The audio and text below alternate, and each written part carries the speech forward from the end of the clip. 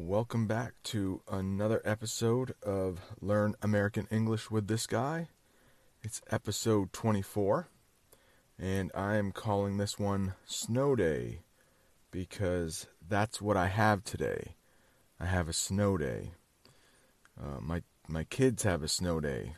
My wife has a snow day because my wife is a teacher and I am a teacher, and my kids, obviously, go to school.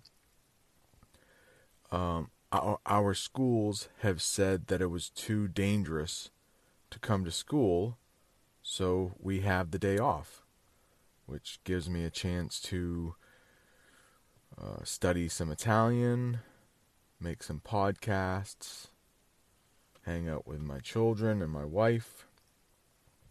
So to give you an idea of what it looks like around my neighborhood, I took two pictures from my window to show you how the snow is clinging to the trees.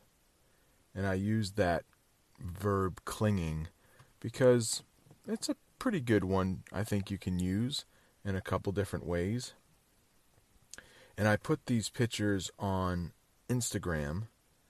And if you want to find me on Instagram, it's Learn English with this guy. Learn English with this guy. And Twitter, it is learn_, which is that little line that goes on the bottom. Learn_guy. Learn_guy. And for the picture, I wrote, "The snow is clinging to the trees." CLINGING. Clinging. Cling is a good verb. It means to hold on to.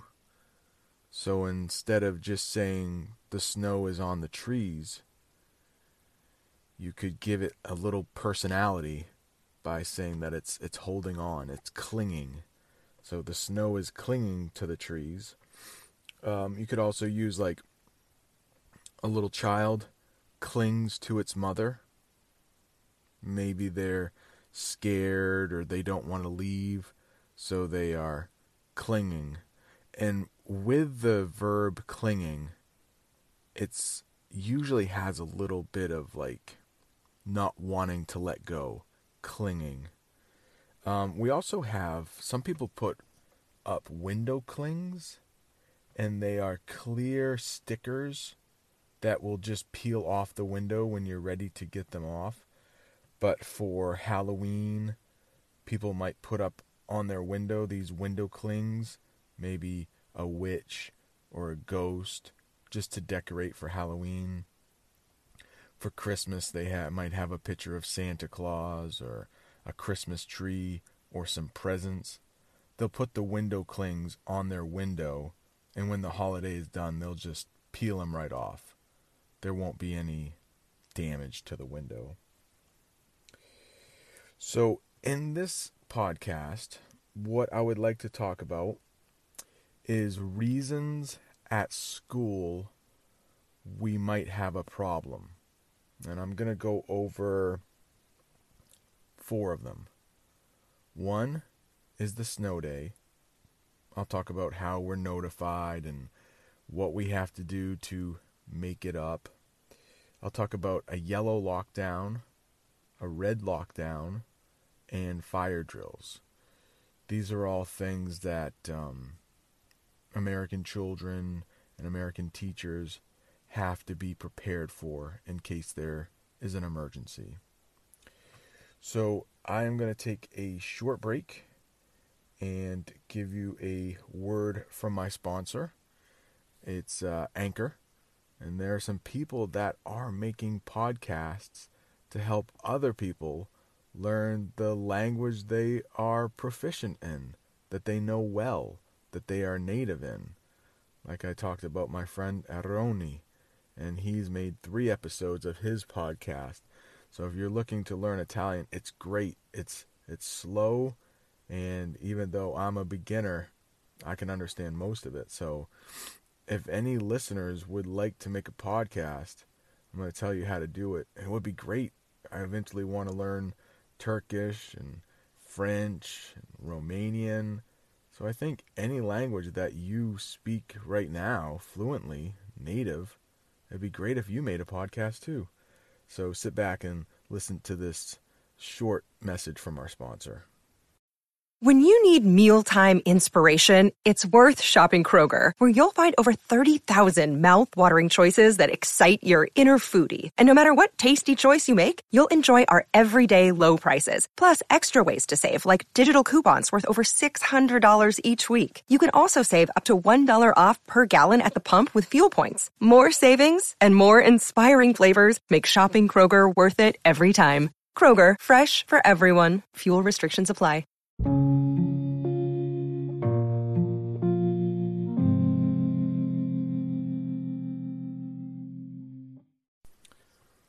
And we're back. Okay, have you thought about it? Have you thought about doing your own podcast in slow Arabic or slow Japanese? It would be great, I think, and very useful to people trying to learn your language. Just talk about everyday things that you do slowly, clearly, and I bet it would be helpful to a lot of people. Like I said, the Italian for me, the French for me, be great. Spanish, Portuguese, be so cool. So today we have a snow day. So my whole family is at home.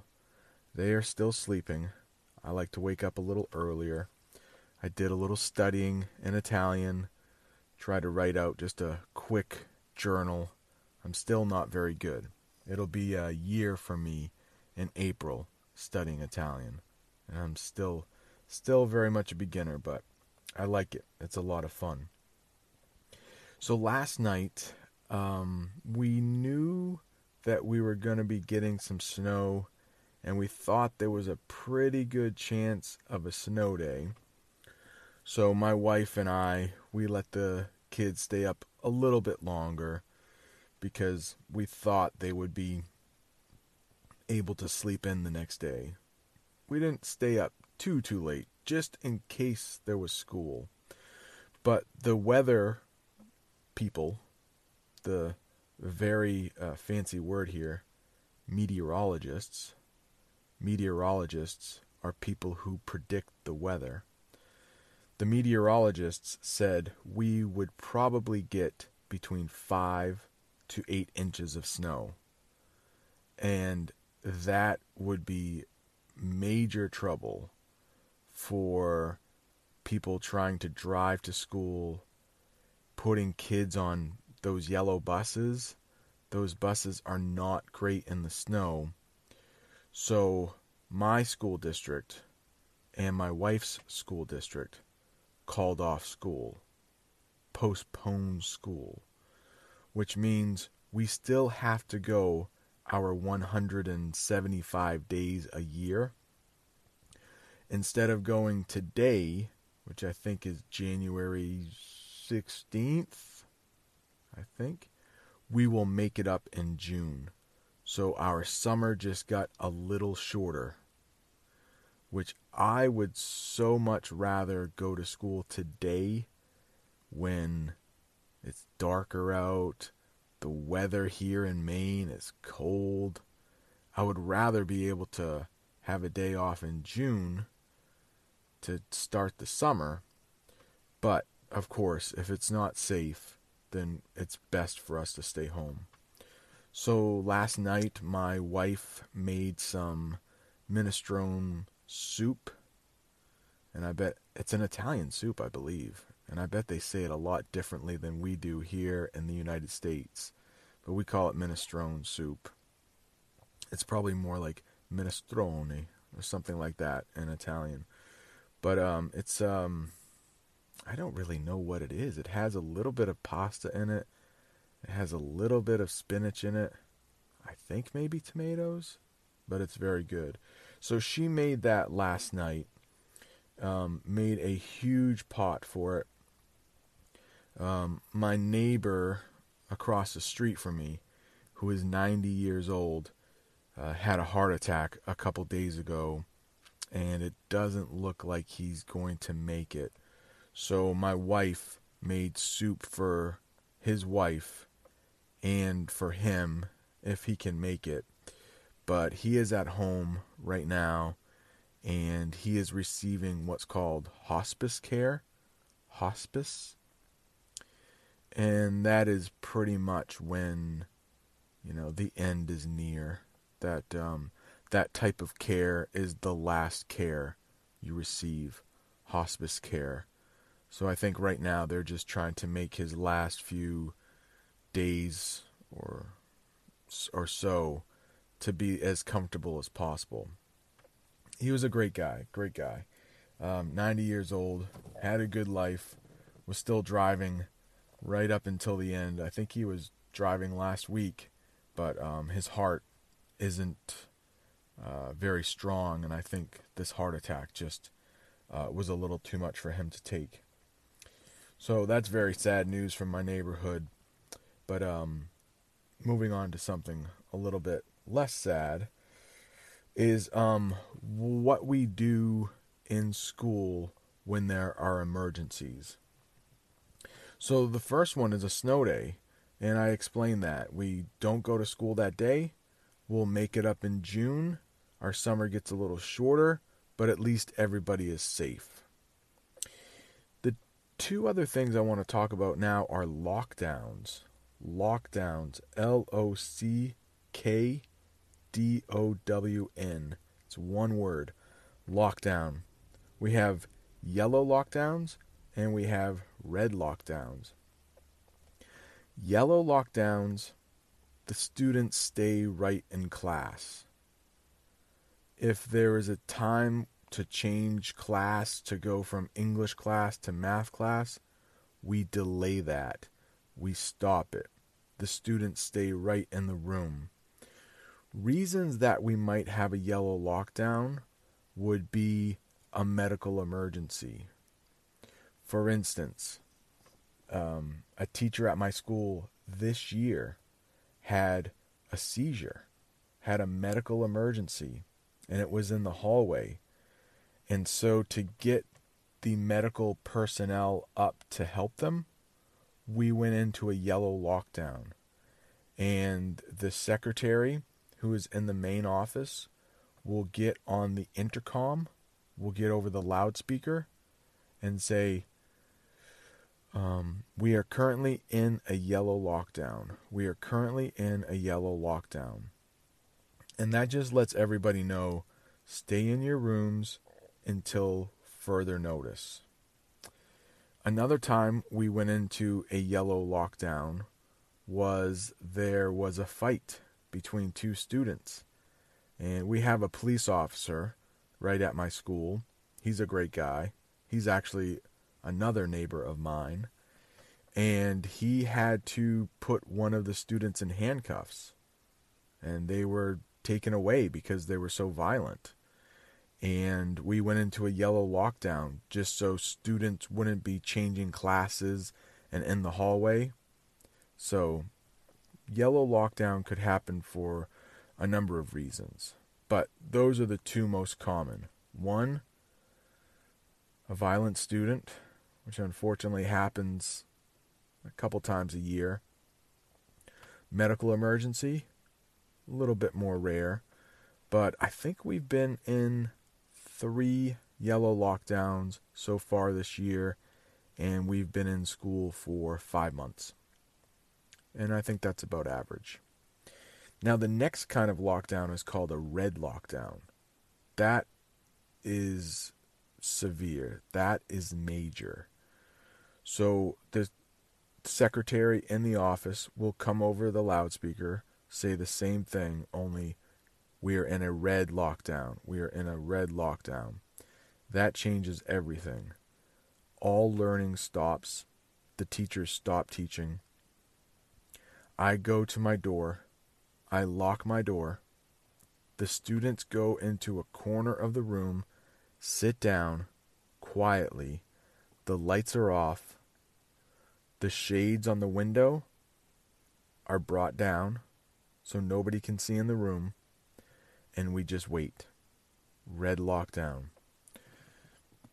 The only time I can imagine a red lockdown would happen is if there was a school shooting. And I'm sure that has made the news all over the world. I'm sure most people are familiar or have heard of America's problem with school shootings. They seem to happen a couple times every year. So we do need to prepare for that. And we have prepared for that. And the best procedure, the best protocol, or the best practice for that is to stay quiet. Because you do not want the gunman, and yes, it is usually a man, a gunman, to know that somebody is in that room. The thinking is, if the door is locked and the gunman doesn't hear anybody, he will just move on to the next room and try to get more people there. So the students get very nervous if there is a red lockdown. Of course, teachers get very nervous if there is a red lockdown. And we practice it once a year, maybe twice a year. And we just sit in the room silently, and sometimes the police are there to see how we're doing, and they will jiggle the door handle to make sure it's locked, and they eventually come in, unlock the door, and let us know the red lockdown is over. So it is a pretty scary time. I've only been in one real red lockdown, and that is when a bank was robbed with a gun, and that bank was 1 mile from my school. So they didn't know where the robbers were. So they put us into a red lockdown. And we had to stay there just in case they tried to enter the school. And we had to stay quiet like that for probably a half an hour. And one of my students was so nervous that he was throwing up in a trash can. But we couldn't let him out. He couldn't get out because it was dangerous. So that's real. And I hope to never experience a red lockdown. One thing I did experience, though, was a tornado warning. Now, where I live in Maine, we don't have tornadoes, usually. But when I used to live in the South, which is what we call the southern United States, the South, I used to live in Alabama, we had a tornado warning right at the end of school.